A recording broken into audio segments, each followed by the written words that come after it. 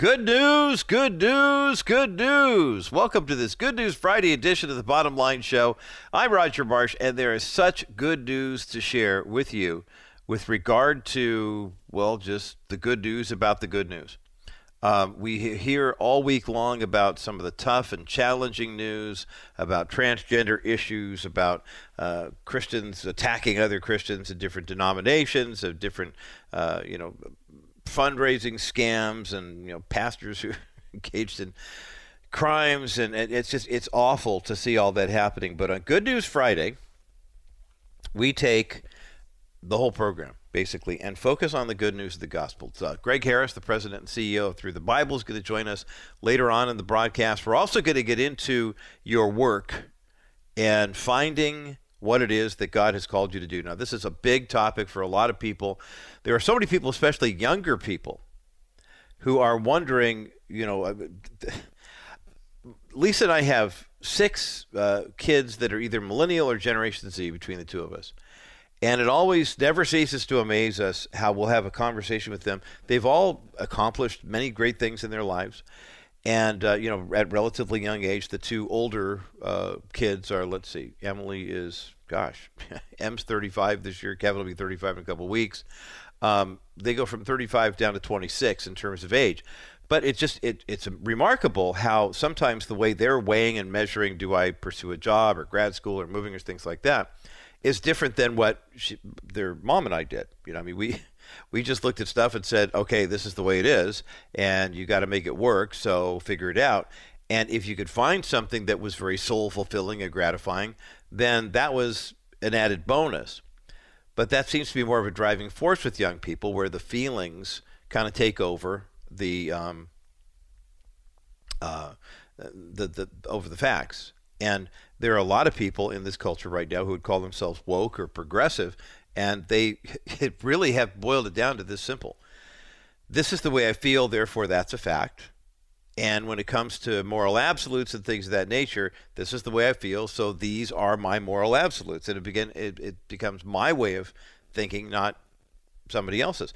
Is it any wonder that the influence that we see George Barna reporting in his American Worldview Inventory, for example, indicates that the number of people, this is from the last report, the number of people during the pandemic who said they believe in a moral absolute, moral standard, actually went up 6% during the pandemic, but the number of people who believe that the Bible is that source went down 6%. Yeah, people really do believe that they are the center of the universe. I mean, John Roseman, great child psychologist, had a wonderful way to describe that. He said, yeah, we call that toddlerhood.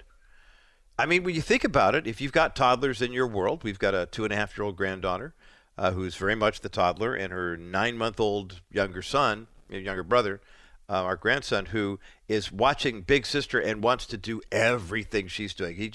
Nazareth follows her around. He's got a little walker with wheels on it, and he just follows her around all over the house. What's Sephora doing? I want to do it. What's she getting into? I want to do that. And it'd be interesting to see once he begins to walk and gets mobile. Right now he's just kind of going through the thumb and opposing forefinger thing. So he's picking up stuff and grabbing stuff and pinching, and loves to grab my glasses and also likes to try to pull my beard out. He's fascinated with my goatee. His dad has facial hair. Doesn't matter to him. Papa's got that white thing, and all of a sudden I feel like I'm Jack Lemmon in The Great Race. He tried to pull me beard out right by the roots. Anyway. Nonetheless, as more and more people are being guided by feelings, I guess it's no wonder that people who might have even grown up in Christian homes would either have a challenge finding that career calling that God has for them, or would wind up going literally to the dark side. I was reading an account this week of a woman called Talia Scroggins. This is a woman who I was listening to Billy Halloway's podcast, Billy Halloway's Playing with Fire podcast. Billy wrote a book on the demonic and how people get into it, how they get out of it. And Talia literally grew up in a Christian home. And she then somehow, she says, I kind of fell into the occult. I got into astrology. I got into witchcraft. I got into New Age. Now, people would say, well, gosh, if you grew up in a Christian home, how could that possibly happen to you? I'll tell you. Pick me. I'll tell you. How many people find it interesting to see what astrological sign you were born under? Now, I'm not going to lie. I mean, I think it's fascinating. Now, I don't practice astrology at all. You might remember we had Pastor Joe Amaral on the Bottom Line show probably 6-7 years ago, and he wrote a book called Story in the Stars that basically takes the biblical narrative and overlays it on top of astrology and says, hey, if you start with if you start with the sign of Virgo, the virgin birth, and you take it all the way through to Leo, now Leo being the lion, you've basically got the birth of Christ all the way through the Lion of Judah conquering death and hell. And it's a fascinating look at how God uses astrology to tell the story of Christ and redemption and this, that, and the other thing.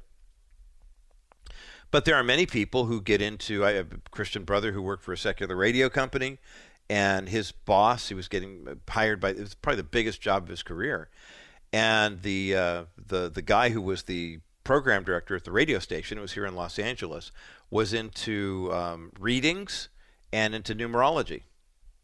And my buddy was called in for the final meeting. It was interesting because it was a morning show, this guy and this girl, and he was a devout evangelical, and the woman they'd hired to be the morning show hostess was a devout Catholic.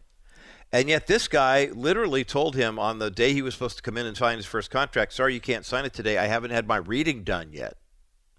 And I remember he called me because, do I want this job? I mean, this is crazy. I said, you are going to go and let your light so shine before others. He went and served God at this company for 4 years, working for a guy who was into numerology, who was into tarot cards and readings and this, that, and the other thing. And he served him faithfully, and it was a season that God allowed him to have great impact on people, playing top 40 music and things like that.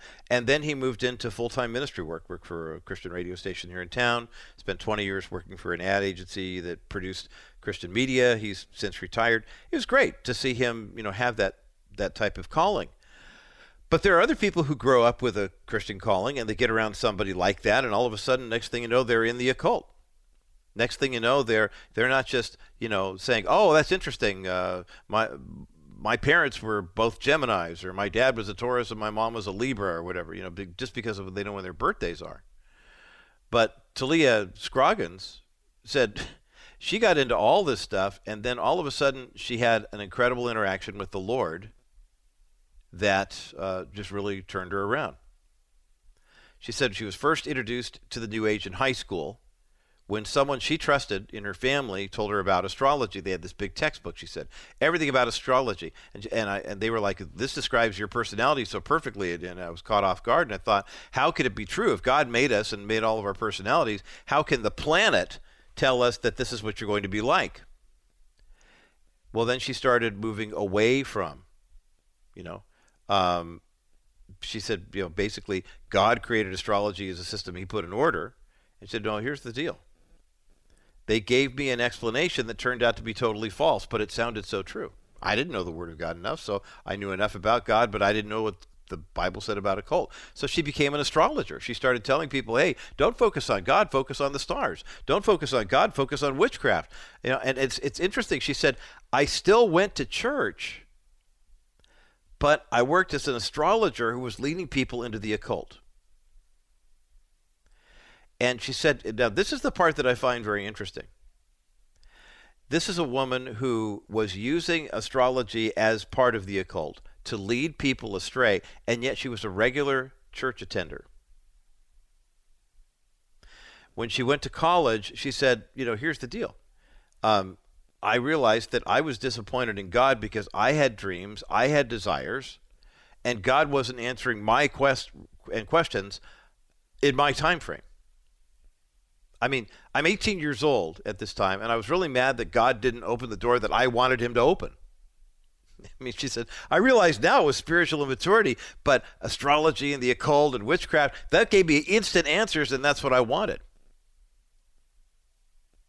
So then it was depression, and then it was suicidal thoughts, and she said, I realized I had no reason to live, and one day, a family friend of hers wound up intervening. She looked at me and she said, hey, you know what? Talia, today is your day of freedom. And I said, I don't know what that means. I have no will to live. I hadn't attempted to do anything, take my life, but inside I knew I was dead. And this woman just said, you can pray to do whatever you want. And they wound up praying. And Scoggins said in that moment, in that prayer, they cast out the spirit of death, they cast out the spirit of depression, they cast out the huge weights that were lifted. And she said, I realize now that supernatural experience led me into an actual, meaningful relationship with Christ. She said, God healed me and set me free. So then over time, she started ditching the occultic practices and clinging to the Lord.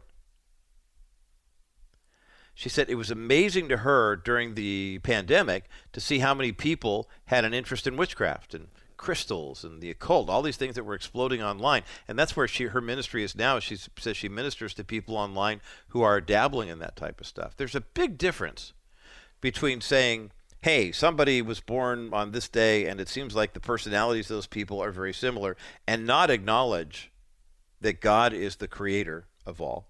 God made each of us uniquely and directly. And, if there is any kind of connection between, I thought Joe Amaril's book was fascinating. It's the only thing I've seen on it that actually tells that story. But Joe's a pastor. I mean, he's not leading people into the occult. But it's amazing how many people will say, well, you can't do this because when you were born, moon was over Venus and blah, blah, blah. No. No, that's crazy. But I'm thrilled that God allowed Talia to go through this experience, that he walked with her every step of the way.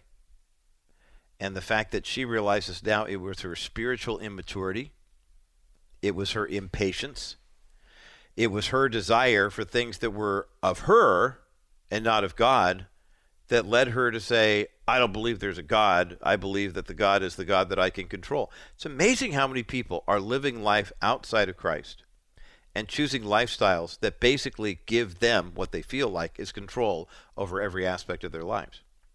Instead of being able to sing the song that we sing in church, I surrender all to Jesus, I surrender. I mean, that's the essence of who we are. We surrender ourselves at the foot of the cross. We recognize that we're sinful people and we can't save ourselves.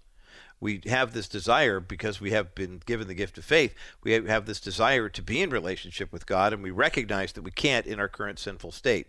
So we pray and ask Jesus Christ to come into our hearts, and we receive the gift of salvation that says, yes, I believe that Jesus paid the penalty for my sin. If Jesus doesn't pay the penalty for my sin, my faith is meaningless. If I don't receive that gift, it's meaningless. It's like, I use the example often, it's like someone telling me, Roger, there's $10 million in the bank with your name on it. All you have to do is go to the bank and say, that's me. And it's amazing how many people would say, oh, I'm not going to go do that, using that analogy. I'll just go rob the bank and take the money anyway, instead of going to the actual account where my debt has been paid in full. We'll put this story up at thebottomlineshow.com. It's very, very encouraging. And it's nice to find somebody who has found her career, but also found her calling. Her calling now is she had to walk through a decade of being a member of the occult to be able to minister to people who want to come out of that. That's not just a job, that's soul work. And that's a term that I just discovered in meeting a new friend through a new book that stresses that very, very issue. Dr. Lowell Busenitz is the author of a brand new book called Soul Work, Finding God in Your Entrepreneurial Pursuits. How do you know if God is calling you to a certain line of work? How do you discover, I mean, this is kind of wild to think about, that Jesus really takes, it's not like you go to work, earn a living, and then you go to the throne of grace and Jesus goes, hey, how was your day? Lowell has put this together, and when you having had a chance to meet him and now have a chance to bring him to the program, when you hear the passion that he had and finding that after 6 years of full-time ministry, his real ministry was in the construction field, you're going to be impressed. Dr. Lowell Busenitz is joining me coming up next as the bottom line continues. You can protect against market volatility without investing all your money into bonds. Wilson Financial has simply better alternatives. The last 12 months, there has been almost $1.7 trillion invested in investment-grade bonds. This move to safety locks up money for a long time of guaranteed low returns. Why? Market volatility. Well, my comment is, why go with low earnings for a long time when you can get great earnings with a solid real estate-backed investment paying you 6% over the next 3 years? After 3 years, you can invest in another option, or you can do what most of our investors do and reinvest in another one of our new exclusive 6% accounts. This strategy gives you the best of both options without settling for many years of low returns. Our 3D Money 6% account pays you great interest while you're not subjecting yourself to market volatility. Call 800-696-9970, 800-696-9970, or visit kbrightradio.com/Wilson Financial and ask about Dennis Wilson's exclusive real estate-backed 6% investment account. Wilson Financial Services, for simply better alternatives. Well, a very special conversation today here on The Bottom Line as it pertains to something that we hear about all the time. The job market is going great. People are finding work. Wages are up. People are satisfied, whatever they're doing. And yet, sometimes you see people who are changing work. They're changing jobs. They're looking at their focus and saying, hey, wait a minute. I mean, I'm a believer, and I believe that God created me for a purpose, and I'm just not feeling it on my job. How can you find God in your entrepreneurial pursuits, whether it's starting a business or just doing the work that you do? Dr. Lowell Busenitz is joining me today here on the Bottom Line Show. This is a guy who got involved in campus ministry after graduating from college. He served with InterVarsity Christian Fellowship for a while and then moved into the construction world and became an entrepreneur and earned his PhD in management from Texas A&M University. He's the author, he's retired now, but he's the author of a brand new book called Soul Work: Finding God in Your Entrepreneurial Pursuits. And we have a link for the book up at thebottomlineshow.com. Dr. Lowell Busenitz, welcome to the Bottom Line Show today. Great to be with you, Roger. Thank you so much. It's interesting. When we talk about work, sometimes I'll never forget being a counselor at a youth camp. This is many, many years ago. And we were just having a meeting of the counselors while the kids were off doing devotions or whatever. And the icebreaker for the day was, describe your ideal day. And everyone in the room, they went through and they asked, what's your ideal day? It was fishing, it was hunting, it was, skiing or whatever they were doing. And for me, I just started in radio. I said, it's 4 hours on the air and 4 hours in the studio. And people looked at me funny, like, well, no, but we're talking about your ideal day. And I said, this is my ideal day. I mean, this is what I really love to do and feel called to do. And I was 21 years old. And 40 years later, God has blessed me in still being able to do this.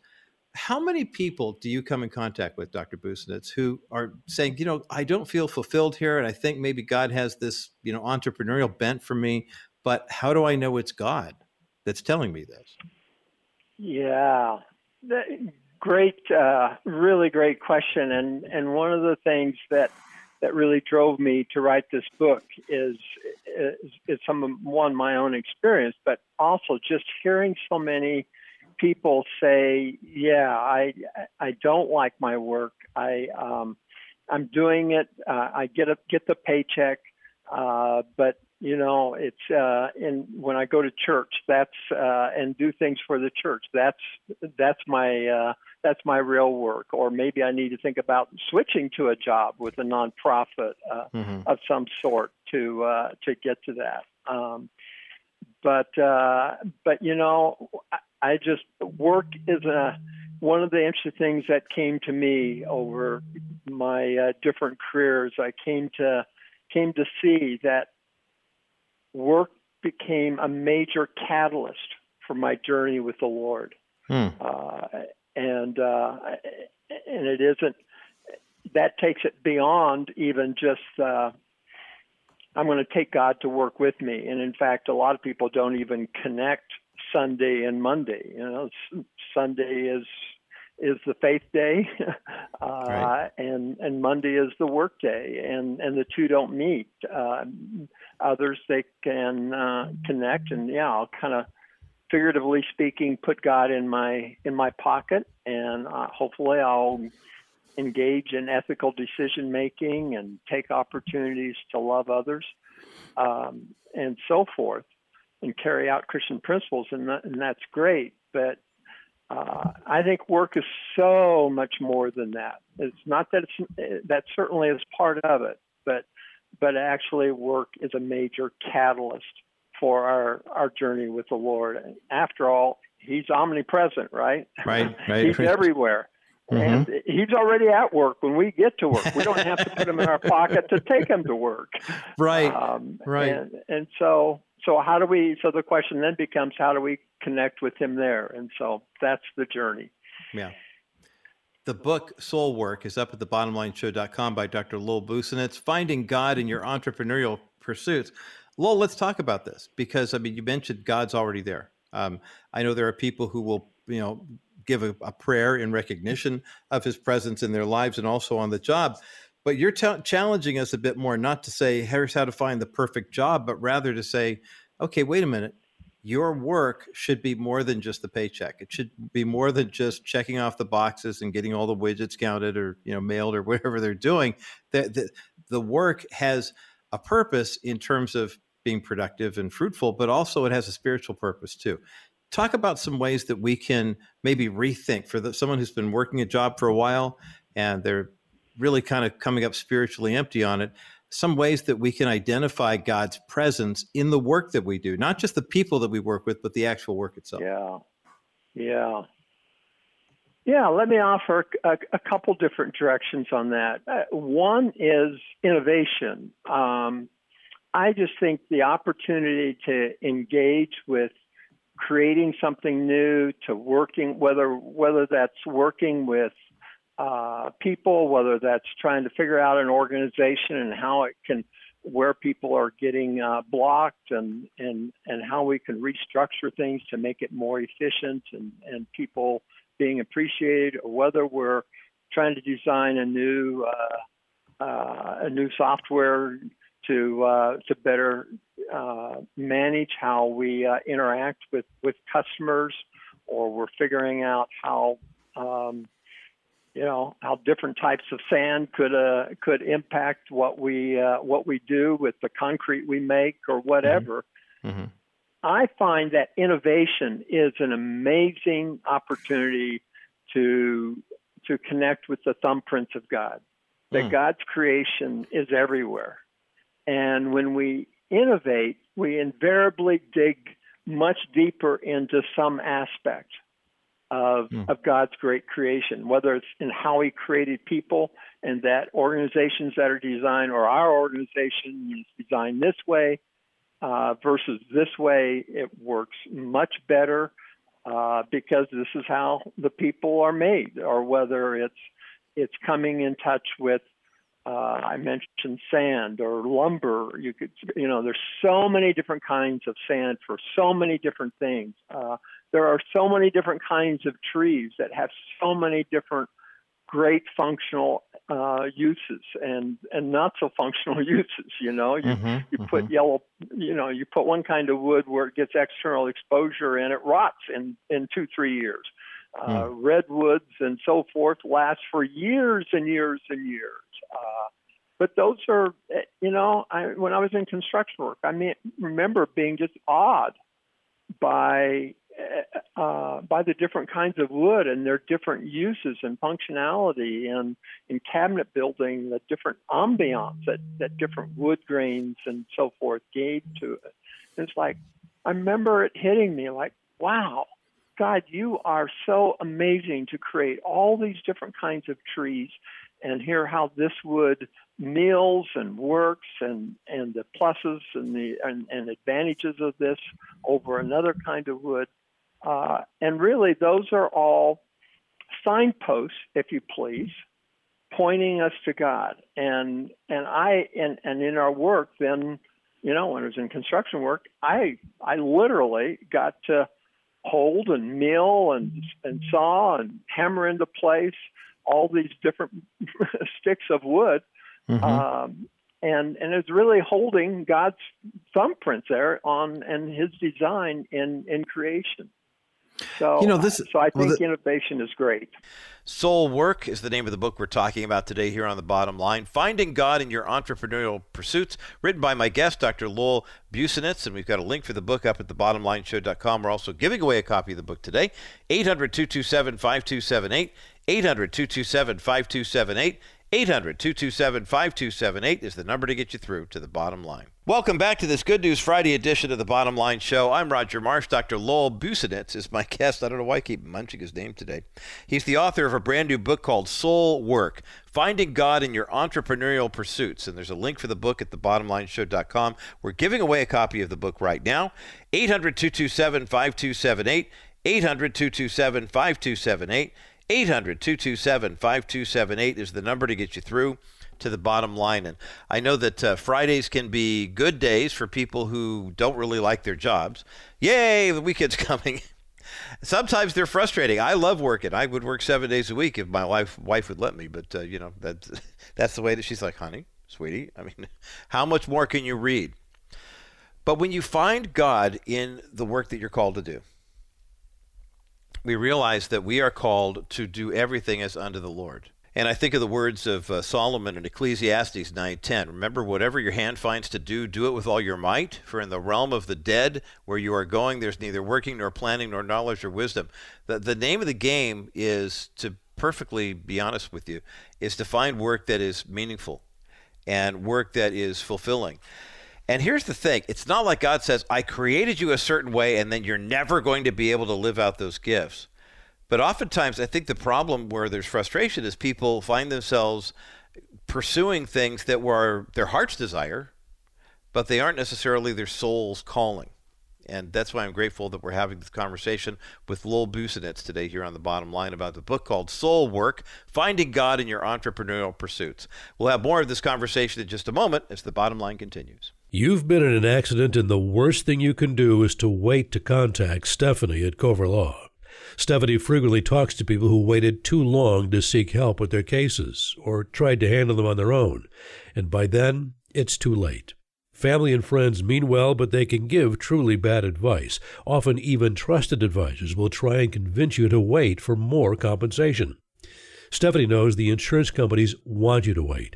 They don't want you to file police reports, and they don't want you to reach out to Stephanie at Cover Law. That's because Stephanie is keenly aware of the tactics they use and why. She spent 20 years litigating for insurance companies and knows the strategy they will use to minimize their liability and your awarded amount. Insurance companies are for profit. They don't share Stephanie's Christian values, and typically they won't be fair to you. Don't deny yourself the ability to get better. Go with a proven expert in the field of personal injury and contact Cover Law at kbrightradio.com/COVER today. This is a powerful concept that Dr. Lowell Busenitz is sharing with us today here on the Bottom Line. It's included in his book called Soul Work, Finding God in Your Entrepreneurial Pursuits. We've got a link for the book up at thebottomlineshow.com. You're speaking very passionately about construction, Lowell, about things that guys like me would just kind of gloss over. Okay, there's wood around the frame of the window. Yay, what kind of trees we have? Green ones. I mean, literally that way. But I can hear the enthusiasm. What was the aha moment like for you? I mean, you worked for, was it InterVarsity for 6 years out of college before you went into construction? I mean, who was the mentor that came alongside and said, Lowell, I think ministry is great, but your real ministry is with wood? There was no mentor actually, and when I made the discovery about wood, and God just touched my heart somehow through that, it was really, and it just kind of stayed there. I didn't, I remember thinking in worship on Sunday morning, wow, I kind of wish I could kind of shout that out somehow or another about how wood was a thumbprint of God, and it brings me to my knees to worship Him. I think I really started connecting with this concept, started getting a little more explicit about it when I went to grad school and wrote my dissertation and how entrepreneurs make decisions versus managers in large organizations. And that story really is a giftedness story. And I think in my dissertation really looked at how entrepreneurs make strategic decisions versus managers and large organizations. That entrepreneurs use a lot more heuristics, decision-making shortcuts, and so forth to get to their decisions. And it's really a giftedness story. And I think that's why I kind of stumbled across this idea. And for so long, I've been taught about the gifts in the church, and it seemed like, those are all relevant for the household of faith. Right. But the reality is that our giftedness is also very much relevant for the workplace. And I think that when we are able to take our giftedness to the workplace, all kinds of great things happen. Other people are much more impacted by our work, colleagues, coworkers, customers, who say, "Wow, you really have a niche there. You really have an edge on us, and that is just wonderful." But I think it's also in terms of it being where the most satisfying work is. But I think it also, when we function in our giftedness, I'll also add on to that talents, our capabilities that we've been taught. That's kind of a little larger bucket, and there's some subtle differences in there. But within that, I think that when we use what we're good at, what we're gifted at, what we've been trained at, I think that not only parlays itself out into more productive work, but I think it gives us eyes to see our Father who has made us and the world that He's made us, and it gives us eyes to see the subtleties of the world that we're in and how people respond one way versus another way. That I think is another signpost that points us to Him. Boy, this is a powerful conversation with Dr. Lowell Busenitz today here on The Bottom Line. His book is called Soul Work, Finding God in Your Entrepreneurial Pursuits. We have a link for the book up at thebottomlineshow.com. One of the things you write about in this book, Dr. Busenitz, is the fact that you can identify God in your work. Sure, your work can deepen your faith. We've talked about that as well. But one of the things that I think many times we forget about, especially in a culture like ours, where work oftentimes is just seen as a means to an end, right? You need a paycheck, you got to pay bills, go get a job. Yeah. And I hear the passion and the excitement in your voice talking about construction. It's kind of the same way it was for me, getting into broadcasting. And so it's kind of fun for the two of us to go back and forth on this thing. But you write about in the book how you can discover that Jesus actually takes a deep interest in the work to which you have been called and gifted to do. I don't want to run past that. I would love for you to unpack that for us a little bit, because we've got people in all different walks of life and all different seasons of life listening, especially those who might be just winding down their working years and thinking, how do I spend my retirement years, or do I pursue another vocation? And to find Jesus taking not only delight in what you're doing, but taking an interest in it just seems so humbling to me. Yeah, it really is. Oh my goodness. Yeah. Two things. One, Jesus used the workplace so many times to teach the concepts He wanted to teach. Over 2/3 of the parables that He used are anchored in the workplace. And when I heard that, my jaw just dropped. You got to be kidding me. Really? That's where He was at for 18 years. Say he started working with His Father probably at about age 12. And He knows that that's where people are at, that's what's going on in their minds. And so He uses these examples about, and turns them into parables about the houses built quickly on sand versus those that go down to bedrock, about the builder or the owner who wanted a new building and forgot to count the cost, or was unrealistic. I sometimes wonder if Jesus was the subcontractor on that one.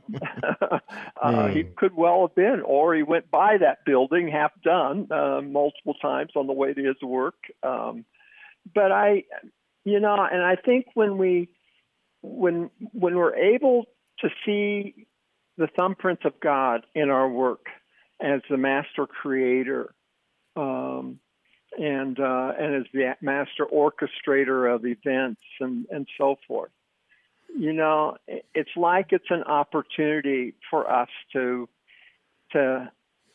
connect, to hear his heartbeat. And when I make a toy for a child or my grandchild or something like that, and I see that they really like that toy, or, I teach in the classroom and I'm teaching a concept and I find people resonating with it and connecting with it and it changing their lives.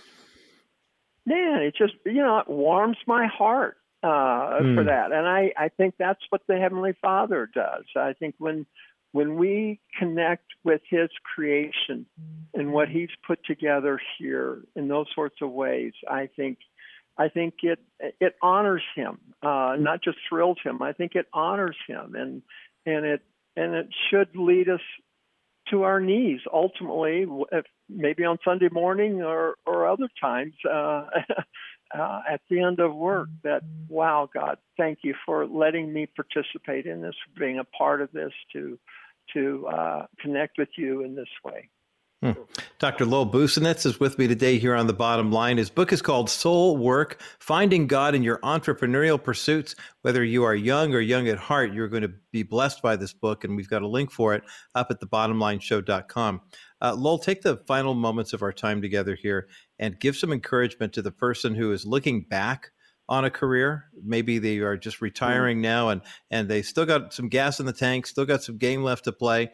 But for one reason or another, they're no longer they're kind of stepping away from the work that God called them to, and they're looking for their next adventure. What words of wisdom do you have for the person in that season? Yeah, the fourth quarter of life. I love that question, and in the midst of it myself, my advice, I guess, would be, don't just, I'm glad for people who don't want to just go to the rocking chair. I think it's a great opportunity. Take what you have learned in life. God is always in the business of redeeming and clarifying our thoughts and wanting us to come before him. And so now you have more freedom than ever. Take the skills and capabilities that you have learned, your giftedness, and carve out something. Maybe it's starting a business. Maybe it's putting several people together and going and doing something. But finding the organization, I don't want this to sound wrong, but don't just settle for a volunteer gig. Not that volunteering is wrong in any way. No, it may be volunteering, but okay, I'm going to go and volunteer at the church to help take care of the facility, or I'm going to go and volunteer for an organization that works in a retirement village or something. Well, if that's your giftedness, great. But if it's not your giftedness, of all times in your life, what a great opportunity to kind of take inventory of what's happened in your life, opportunities that you've had to grow, what's really resonated with you, and how in hindsight, maybe you didn't take full advantage of it, but God really used some things that you did, and you felt closest to God when you did certain things. So take that and reformulate it into something that you can do to more clearly hear the heartbeat of God before we get to see him face to face. Great words of counsel from Dr. Lowell Busenitz today here on The Bottom Line. I highly recommend his book called Soul Work, Finding God in Your Entrepreneurial Pursuits. We have a link for the book up at thebottomlineshow.com. Dr. Busenitz, thank you so much for the work that you've done and for kind of lighting a fire of spiritual passion in our hearts today with regard to our work and our entrepreneurial pursuits, regardless of what season of life we're in. Lowell, thank you so much for being with us today here on The Bottom Line. You are so welcome. Thank you. And that concludes my conversation with Dr. Lowell Busenitz. I know he didn't really care for me calling him doctor, but he doesn't have a PhD. And I love the fact that he is so passionate about his work, so passionate about the work that which God has called him. And his brand new book reflects that. The book is called Soul Work, Finding God in Your Entrepreneurial Pursuits. We have a link for the book up at thebottomlineshow.com. And we have a copy of the book to give away right now. I love having giveaways on Good News Friday days. And maybe this is the book that you will read and you'll have a dialogue about it with somebody who is important to you in your world. And you'll be able to say, okay, I think I finally understand now what God is calling me to do. 800-227-5278. 800-227-5278. 800-227-5278 is the number to get you through to the bottom line. Again, we have one copy of this book by Dr. Lowell Busenitz called Soul Work, Finding God in Your Entrepreneurial Pursuits. And this is something especially for those of us who are in our senior years. And maybe you're winding down that I spent 30, 35 years in a certain profession, and now it's time to either stop working because I don't want to, physically can't do it anymore, or maybe your job is saying, hey, you're 62, you're 65, and make sure that you've got your retirement paperwork in order. I encourage bottom line listeners to contact Dennis Wilson at Wilson Financial Services when you're getting close to retirement, even if it's just a couple, 3 years away, to make sure you have your ducks in a row, so that you have the resourcing to be able to fund your retirement. And these new opportunities Dennis has, the 7% CD alternative, that's a real estate investment trust, real estate backed investment, is back. The 13% program, oh my goodness, what a golden opportunity for you to literally lock in guaranteed rates where you're not going to lose any money. And you're going to get 13% return. You're not going to find that anywhere. Call Dennis at 800-696-9970, 800-696-9970 for more information on how you can take advantage of these programs as you consider what Lowell Busenitz and I were talking about finding God in your entrepreneurial pursuits. This is the season of life where you are less encumbered and you can actually pursue the things that you really want to. That you really feel called to do. But take the time to figure out what the calling really is. How much of that calling is what you are hearing God telling you versus what you want to do. I mean, it's a really beautiful continuum here where you see the meshing of your gifts, your talents, your strengths, your weaknesses, your liabilities, the things that really light you up, as my dad used to say when he talked about watching me in the broadcast studio saying, man, this lights you up, doesn't it? And then the idea that God has a place for you to use those gifts. He's a God of cul-de-sacs, never a God of dead ends. So you may be stuck in a place where it doesn't feel like you're moving forward, but God has a bigger calling. Speaking of bigger callings, we're going to take a look at a bigger calling for a guy who had reached pretty much the highest stage you could get in his profession. That's coming up next as the bottom line continues. My thanks again to Dr. Lowell Busenitz for on this Good News Friday, our guest today here on the program, talking about soul work and finding God in your entrepreneurial pursuits, how to identify God in your work, make sure that you are doing the work to which you are called. Also discovering that Jesus really does take a deep interest in your work, and how working at the jobs that God has called you to, or the missions that God has called you to, actually deepens your faith in that connection. We've got one copy of the book Soul Work to give away, and I just love it when we have giveaways on Good News Fridays. 800-227-5278, 800-227-5278, 800-227-5278, the number to get you through to the bottom line. It's interesting when people find their calling, or what they think is their calling, and oftentimes they get to a certain point where they're like, oh yes, this is exactly what I think God wants me to do. And then all of a sudden something happens, and it seems like living out their faith winds up costing them their job. Well, that's been happening a lot, especially in the sports world. all this push for the pride demonstrations in Major League Baseball and LGBTQ nights in the National Hockey League and things like that. More and more players are stepping up and saying, hey, you know what? This is my, this is my calling to be a professional football player or whatever it is. But also, I realize that the cultural tides say this is the way we're supposed to act, this is the way we're supposed to live. And I say supposed to in air quotes. And there's going to be some backlash from a culture that does not want disagreement, that demands total compliance, that will tell you, oh, we're all about tolerance. We're all about accepting and welcoming. Everyone's welcome here, and there's no exceptions to our love, blah, blah, blah. Until you say, well, here's what I believe. I mean, any psychologist who's worth their weight will tell you that the key, the essence of any strong relationship is not how much you have in common. It's how you work through the things with which you disagree. Go to somebody's home to watch the big game, Super Bowl, World Series, whatever it is. If everybody in the room likes one team, then there's kind of peace and harmony while they're cheering for their team to either win or lose. Ask those people questions about other parts of their spiritual life or their political journey or whatever, and you'll find that they're different people.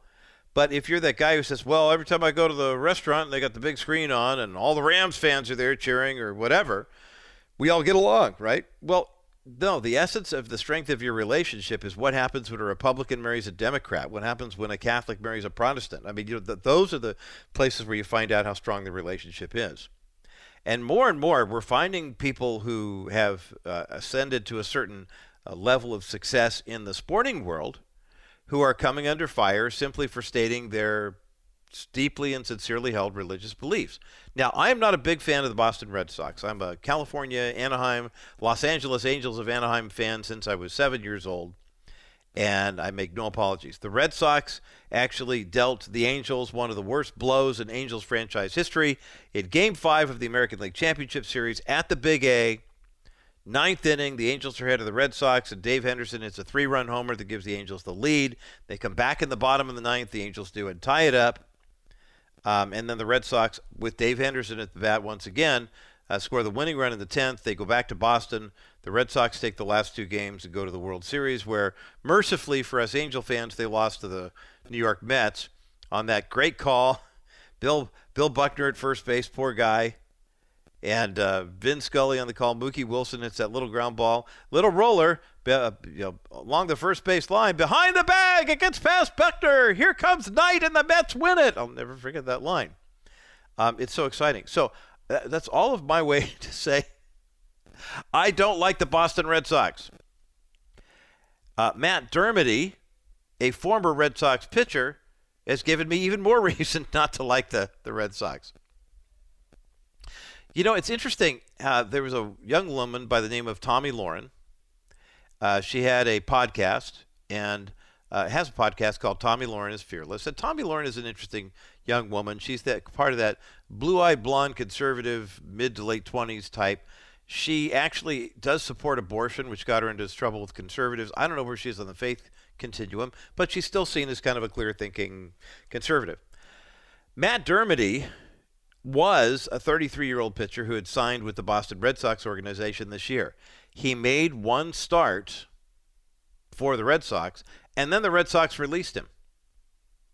A spot start he made, and spot starts are when the regularly scheduled pitcher gets hurt, and they need someone they'll bring him up from the minors, and you make the start in their place, and then they send you back down. This guy's 33, he's been around for a while. After he made his start, the Red Sox released him. Here's the deal. Matt Dermody was called up to make the start in June against the Cleveland Guardians. He had pitched 9 games for the Red Sox AAA affiliate. It used to be in Pawtucket. I don't know where it is right now. And then he was released. And apparently, he gave up, he pitched 4 innings. He gave up 3 runs. The very next day, he was designated for assignment. When you're DFA'd, that means you're placed on waivers, you're cut from the team. He cleared waivers 10 days later. He was then assigned, Worcester's where they have him. He was then assigned to their AAA affiliate on June 11th, and then 5 days later they released him from that contract. That's just all contractual things. But basically what happened is apparently shortly after he made the start, someone in the Red Sox organization came across a tweet that he had posted on Twitter that basically said, he wrote, homosexuals will not inherit the kingdom of God, and according to 1 Corinthians 6:9, they'll go to hell. He said, may we all examine our hearts, ask Jesus to forgive us, and repent of our sins. I love you all in Christ Jesus. Now, this was treated in June of 2021. Ostensibly, it was about Pride Month and that type of stuff. Apparently, the Red Sox got a hold of that tweet, and he says that he said it's far from a homophobic tweet, but basically he said that he posted it out because he didn't want people to go to hell.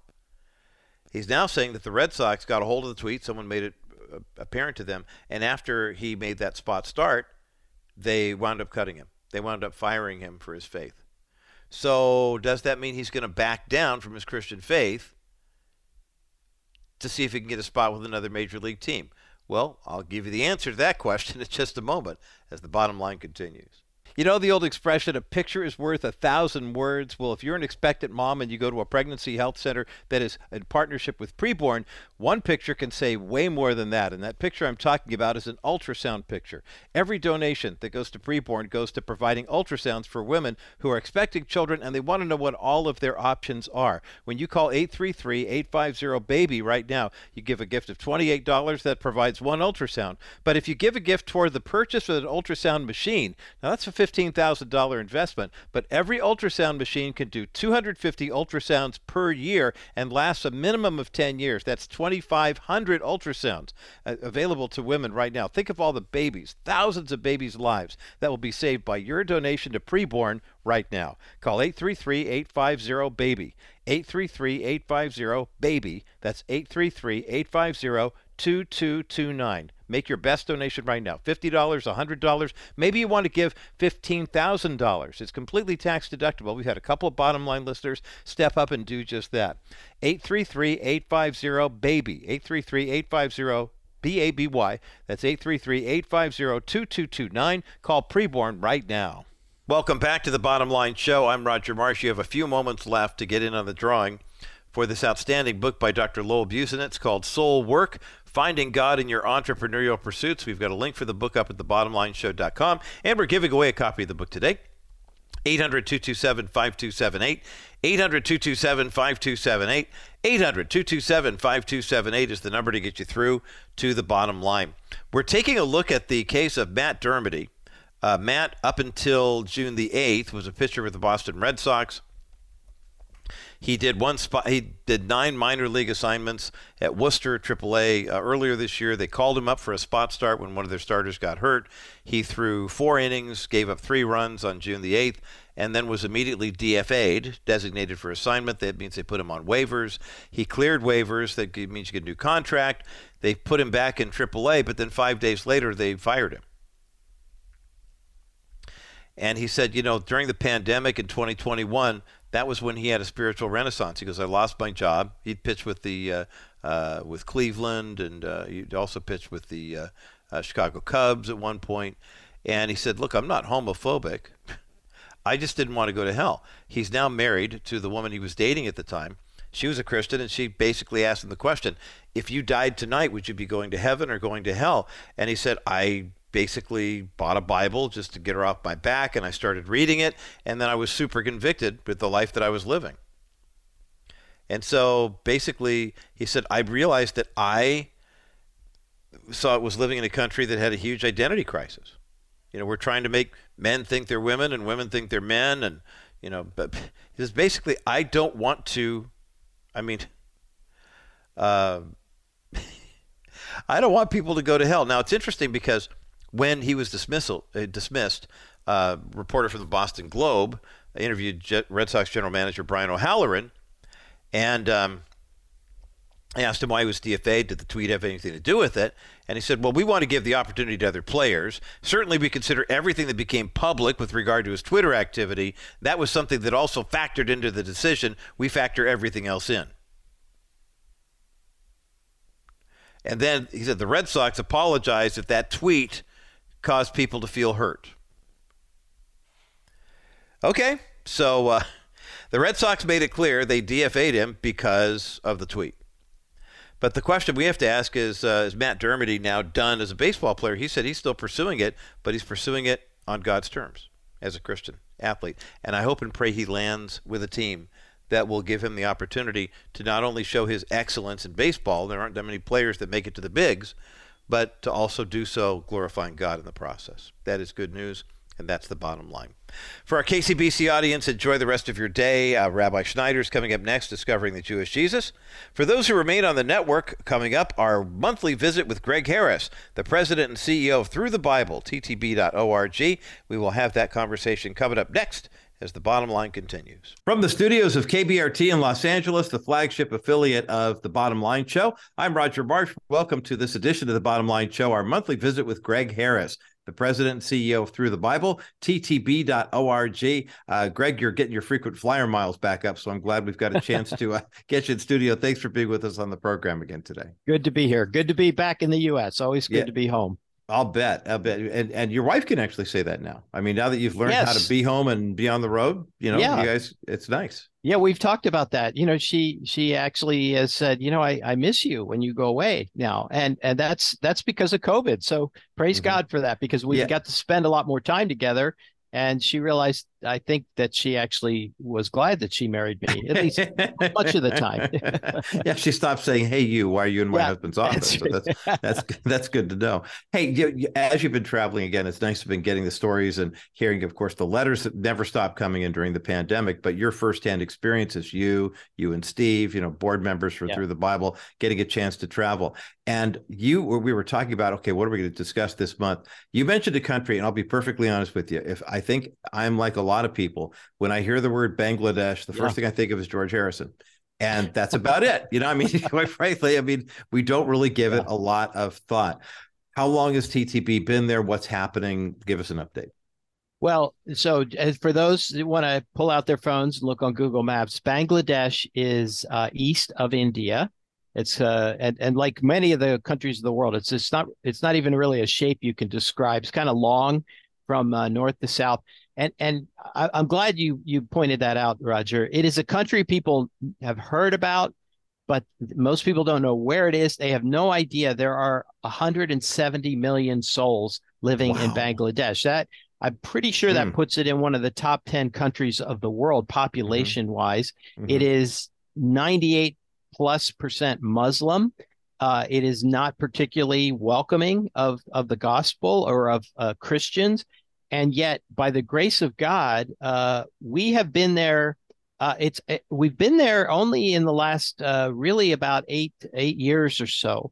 And you might say, well, why not? You're the whole word to the whole world. Well, and I won't get into the technical reasons, but in the past, our partner, Transworld Radio, couldn't actually get a decent radio signal in there. And so we started doing this home group movement a number of years ago. When it started taking off in India, they brought it to Bangladesh, and this is extraordinary in my opinion, Roger. We now have over 4,000 of these home groups that meet weekly, studying through the Bible systematically in the country of Bangladesh. It's amazing when you think, I'm impressed, and I'm also in awe of the fact that knowing it would take as long as it did to reach a nation of 170 million people, knowing that with Islam being the dominant religion there, it's not going to be as friendly to anything that has to do with the West, let alone Christianity. But then to see that in just a relatively short period of time, 4,000 home groups have emerged. And to see that grow exponentially, it's God's a God of multiples, right? When you get right down to it, it is, and you're seeing that leverage happening. We are, and here's something I always want to make sure people understand when they think of a home group. You naturally think of your own, a home Bible study that you've been a part of, and that's great, that's awesome. But let's be honest, most of us who join a home Bible study, 90% of the people in that study are Christian, if not 100%. Right. Here in Bangladesh, they told us 1/3 of the people in these home groups. And so you figure it's probably about an average of about 10 people in a group. They actually don't let them get too big, and then they split and multiply. Of those 40,000 people in those groups, about a third of them are unbelievers. Wow. And there is even Hinduism is not, it's not the dominant religion, but because it's right next to India and that part of the world, there are Hindus that are in these groups and Muslims. And Roger, it's just, you have to sort of change your whole mental paradigm when you think about the rest of the world. Here in the States, nobody wants to talk about religion. It's considered offensive. In the rest of the world, even though persecution can be a problem, there's this strange juxtaposition of an openness to talking about religious matters. And so that's why you can say, hey, we've got this group and we study the Bible systematically. Would you like to join us? And a Hindu might say, or a Muslim might say, yeah, I'd like to learn what the Bible has to say. And so it's really wonderful that that's happening. The evangelistic impact is incredible. Yeah. And something else too, and I think this is something the Western church can learn from the different groups, the different languages that Through the Bible is leading and forming and seeing, grow from there, is the fact that when you talk about taking the whole word to the whole world, the focus of the ministry first and foremost is preaching the gospel. It's teaching the word of God. It's helping to disciple people the way it is.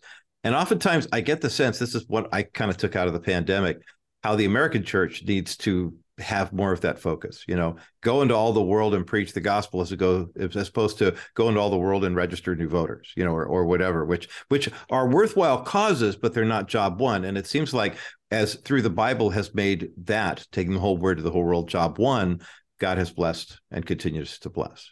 Well, he has. And I want to be careful not to, I'm not piling on the American church, but my observation as I've traveled the world for more than 30 years and been involved in local churches in my own life is, there's something I think we need to be rebuked by the scriptures about, and rebuke is a positive thing. A rebuke means, hey, the scriptures are to correct us. And I think sometimes we feel like it's not enough to just study systematically the Bible, that we need a special book that someone has written, or we need to, and again, God uses all of it, but let's not throw out the baby with the bathwater is what I'm saying. And we see, every time you and I have a standing joke, right? That every time we prepare to do these, that I have so much more content. Look, now they can actually see. Yes.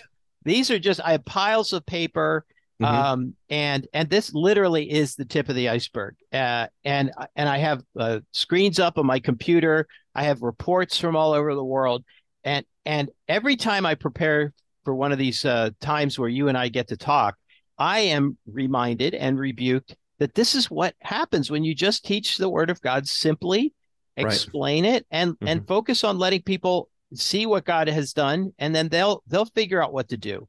Yeah, they certainly will. Gregg Harris, the president and CEO of Through the Bible, is with me today here on The Bottom Line for our monthly visit, ttb.org. So you were talking about Bangladesh and the fact that we've got if I'm just doing the numbers here, 170 million people, and you've got 40 to 50,000 people in these home groups. Yeah. But that has grown dramatically just in the past few years. What kind of feedback are you getting? Do you have any letters you can share directly? Not that my numbers, my accounting background goes into play, and I start going, well, if they've got to this far by this far, then maybe with it. But I know that you guys are just no huddle offense, right? Shotgun, you lift your leg and wait for the center to snap that. That's where it's not like you're saying we want to reach 1 million people by 2035 or something like that. Right. Well, and you're right. It is. Some people could say, well, you only have 40,000 people in a country of 170 million. Well, Jesus started with 11, right? And now we have a couple billion people that call themselves followers of Jesus on earth. And you got to go with God's time frame. And to me, it's extraordinary to have this level of engagement in a country that is basically hostile to the gospel. So, the biggest thing that we did when we were there was we met with what are called the coordinators of these 4,000 home groups. There's a lot of structure, even though we talk about a no huddle offense, et cetera. What part of our no huddle offense is we see who's being used by God, and we resource them and with content and with some funding, and we empower them and we give them our philosophy. We train them so they know what Through the Bible is all about. And then we let them run their own pattern, right? They get in the end zone a lot more than if we told them what to do.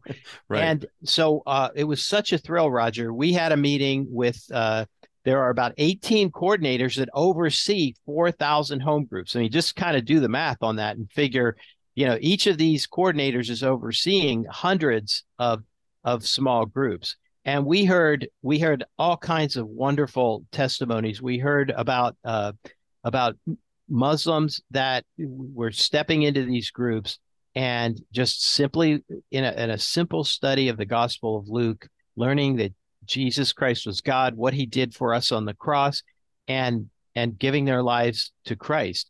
We heard about churches that were really kind of dying and struggling, and they would bring this program in and say, look, if you get all the people in your church to join these home groups and listen, and the church would just get turned around, and it would the church would go from being a dying church to a church that was raising up leaders and having dynamic ministries. And so these are the kind of things that are happening, and they're not an anomaly. They're the norm of what we see when we teach people the Word of God. Boy, that is so encouraging to hear that is the norm. That it's not the exception; it is the rule, and it's encouraging to see that they are being encouraged by what they're learning from Through the Bible. Gregg Harris with me today here on The Bottom Line. I'm Roger Marsh.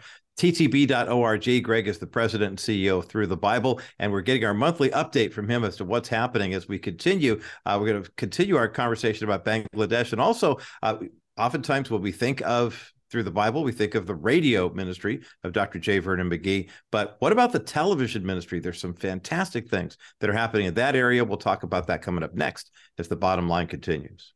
You can protect against market volatility without investing all your money into bonds. Wilson Financial has simply better alternatives. The last 12 months, there has been almost $1.7 trillion invested in investment-grade bonds. This move to safety locks up money for a long time of guaranteed low returns. Why? Market volatility. Well, my comment is, why go with low earnings for a long time when you can get great earnings with a solid real estate-backed investment paying you 6% over the next 3 years? After 3 years, you can invest in another option, or you can do what most of our investors do and reinvest in another one of our new exclusive 6% accounts. This strategy gives you the best of both options without settling for many years of low returns. Our 3D Money 6% account pays you great interest while you're not subjecting yourself to market volatility. Call 800-696-9970, 800-696-9970, or visit kbrightradio.com/Wilson Financial and ask about Dennis Wilson's exclusive real estate-backed 6% investment account. Wilson Financial Services, for simply better alternatives. I'll never forget the moment I met my grandson, Isaac. It actually wasn't in the delivery room. That was the first time I held him. But the first time I actually met Isaac was when I went with his mother to her ultrasound appointment, and the ultrasound technician showed us a picture of that 8-week-old baby in the womb. I encourage you to contact Preborn right now and make a donation to provide that same experience for another family. Maybe there's someone in your family who's expecting a child right now. They've had the ultrasound. You've seen the picture. You've heard the heartbeat, and you think, wow, how can I bless someone else? Studies show that 83% of the women who go to a preborn clinic and see that ultrasound either choose to become mothers and raise the children on their own, or release the child for adoption. It cuts the rate of abortion dramatically. But your donations are necessary right now to get more ultrasound machines into preborn health clinics. Give a gift online when you go to kbrightradio.com and click the banner that says preborn. Cute little baby there wrapped up in a blanket. Or give a gift over the phone. 833-850-BABY, 833-850-BABY. That's 833-850-2229. Call Preborn, make a donation. Every ultrasound machine could do 250 ultrasounds per year, so give a gift right now. Gregg Harris is my guest today here on The Bottom Line. I'm Roger Marsh here in the studios of KBRT, the flagship affiliate for The Bottom Line show.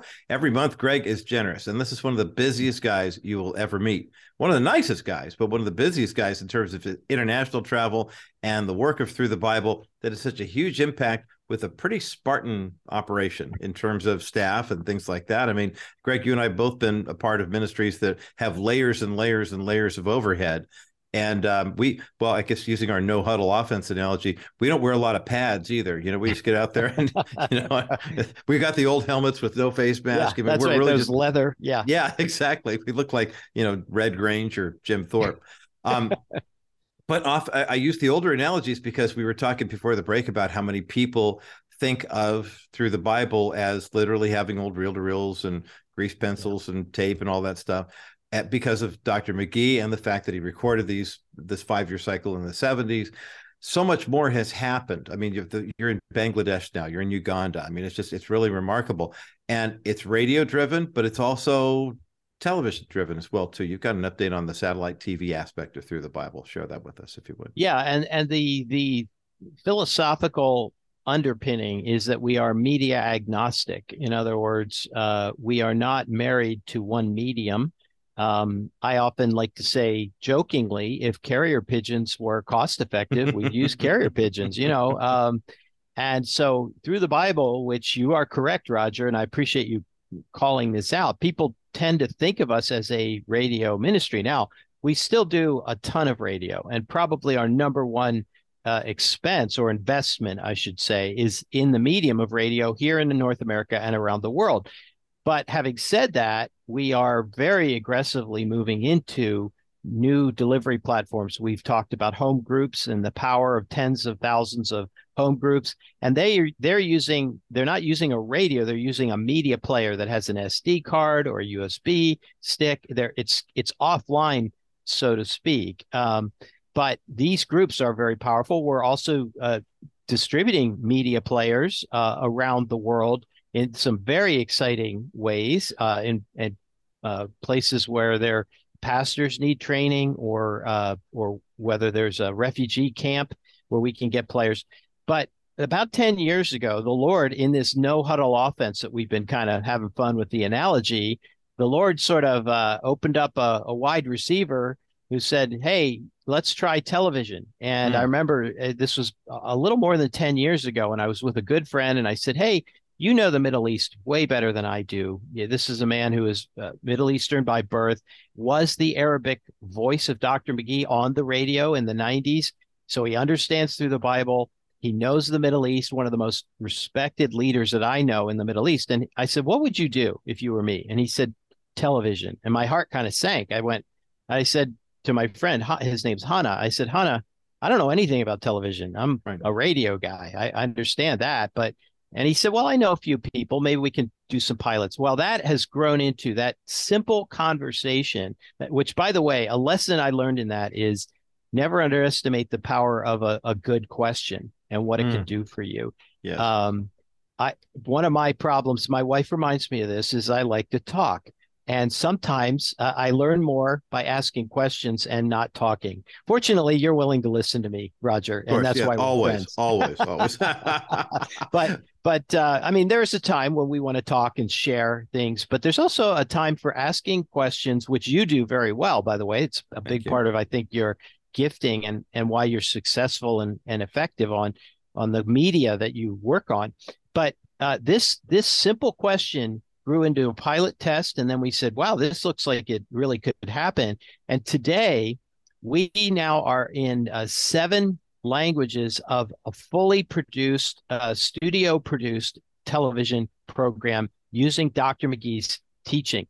Wow. And the main focus, because it started in the Middle East, has been to try to reach the Muslim world, or the Muslim predominant world. And so we started in Arabic. Then we went into Persian, which some people know is also called Farsi, but that I've been told by Persians, that's like if you know someone who speaks Spanish and you say, do you speak Espanol?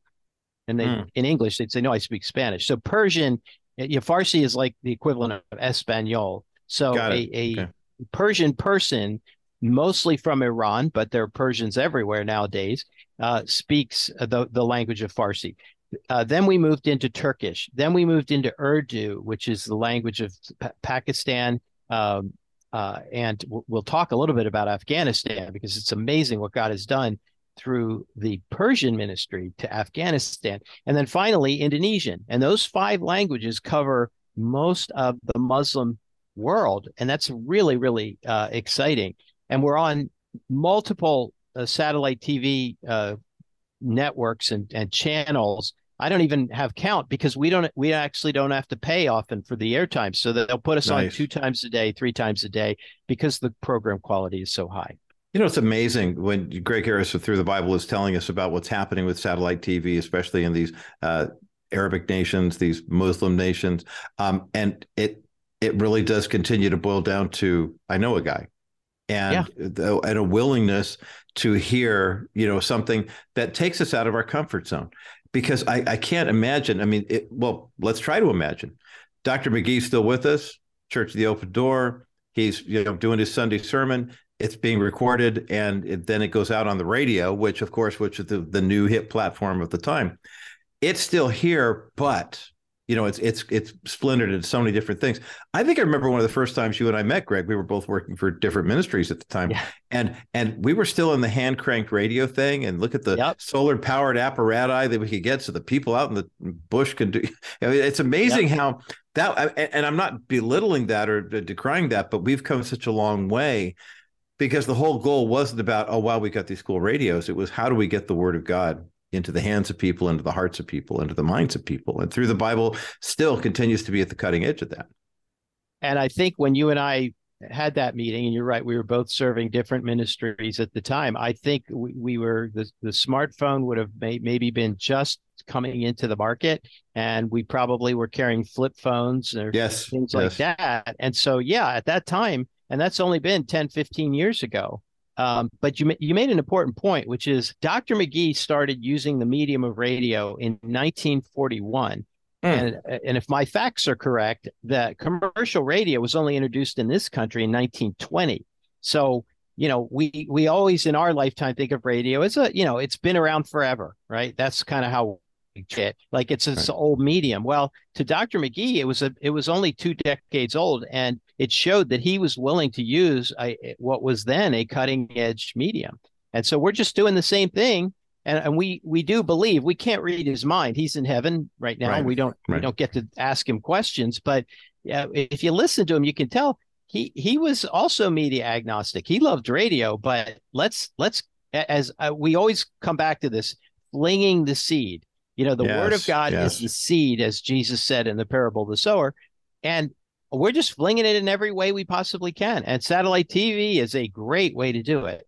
Well, one of the reasons why I encourage support for the ministry of Through the Bible is because of the many different aspects of the ministry, things that you might be passionate about and didn't know that Through the Bible was a part of. I encourage you to go to ttb.org and learn more, and also find out how you can support this outstanding ministry with a tax-deductible donation, because obviously that's a part of the ministry as well. But it's also a part that really is organic because of the fact that God prompts the hearts, and it's not like every time, like when someone signs up for the World Prayer League, no, the World Prayer Team is not going to then canvass you with all sorts of letters and, free offers and bounce back emails. It's just, here's the daily prayer update. Here's the weekly prayer concern, that type of thing. And it's amazing how God uses those moments to speak to people, to say, this is where you need to cast your bread, if you will. Yeah. And back to the famous phrase that Dr. McGee left the board of directors with shortly before he left this earth. He knew he was dying. He had cancer, and he knew he was not going to live a lot longer. And he said, play the tapes until the money runs out.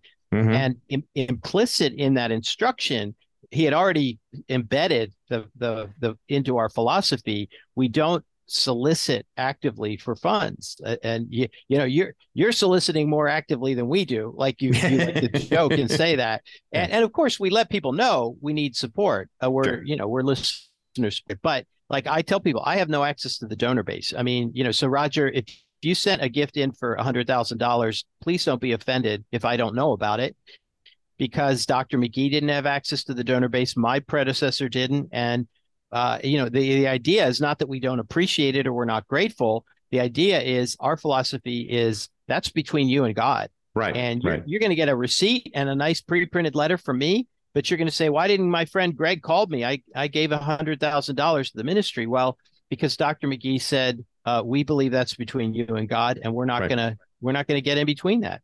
Yeah, there is no right-hand and left-hand department Through the Bible. That's for sure. And if there were, they wouldn't know what the other was doing.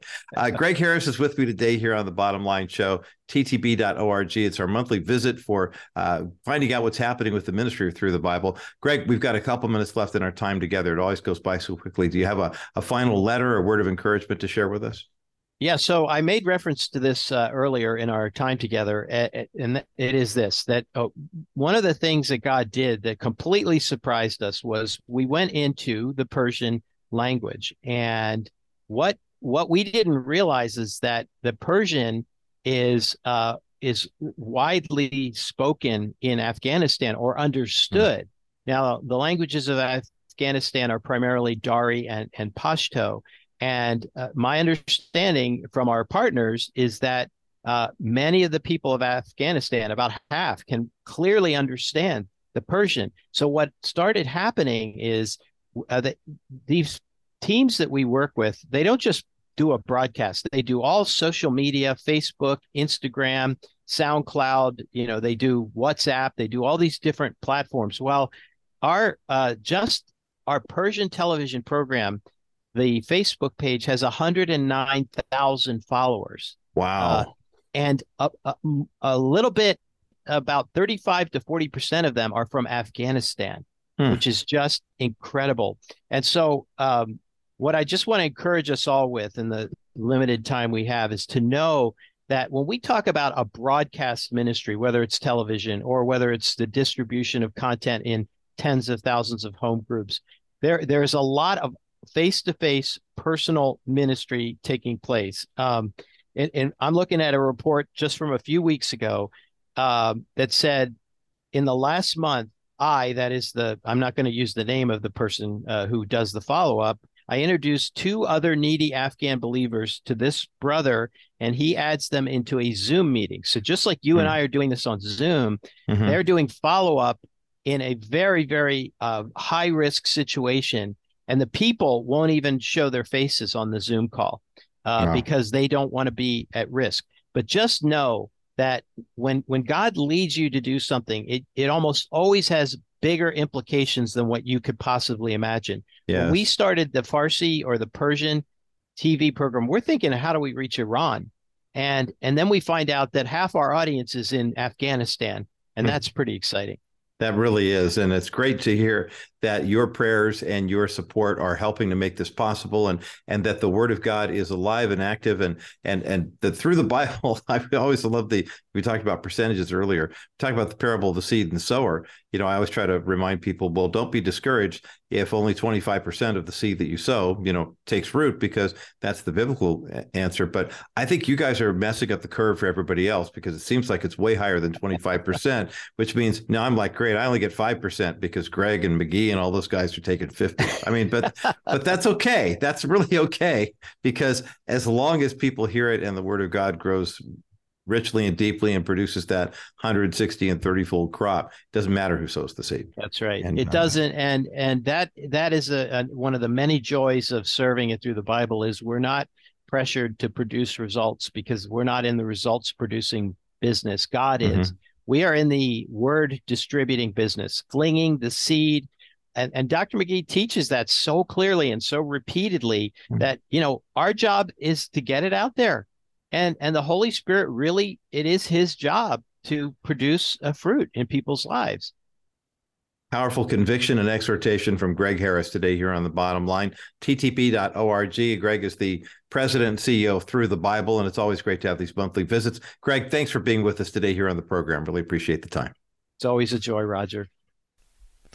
Well, it's always good to have these dialogues, and I'm so grateful for the work that Gregg Harris and the folks at Through the Bible do to spread the gospel into so many different languages, through so many different mediums, of course, terrestrial radio, podcasting, video, television.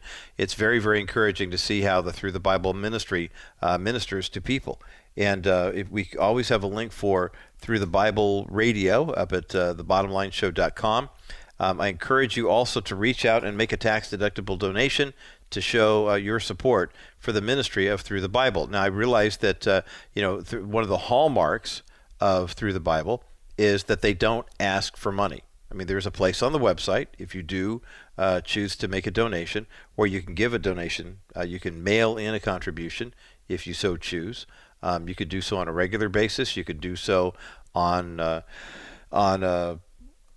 monthly do it. You could do it for any way you want to, really. You can make it a memorial gift. But make that donation. If you want to, just do it over the phone. Call 865-BIBLE. That's 800-652-4253. And let them know you hear the bottom line, or that you hear through the Bible on all of the affiliates that carry the Bottom Line show, that you heard our monthly conversation with Gregg Harris. The good news is the good news in any language, and it's good news for everyone who has ears to hear it. That is good news, and that's the bottom line.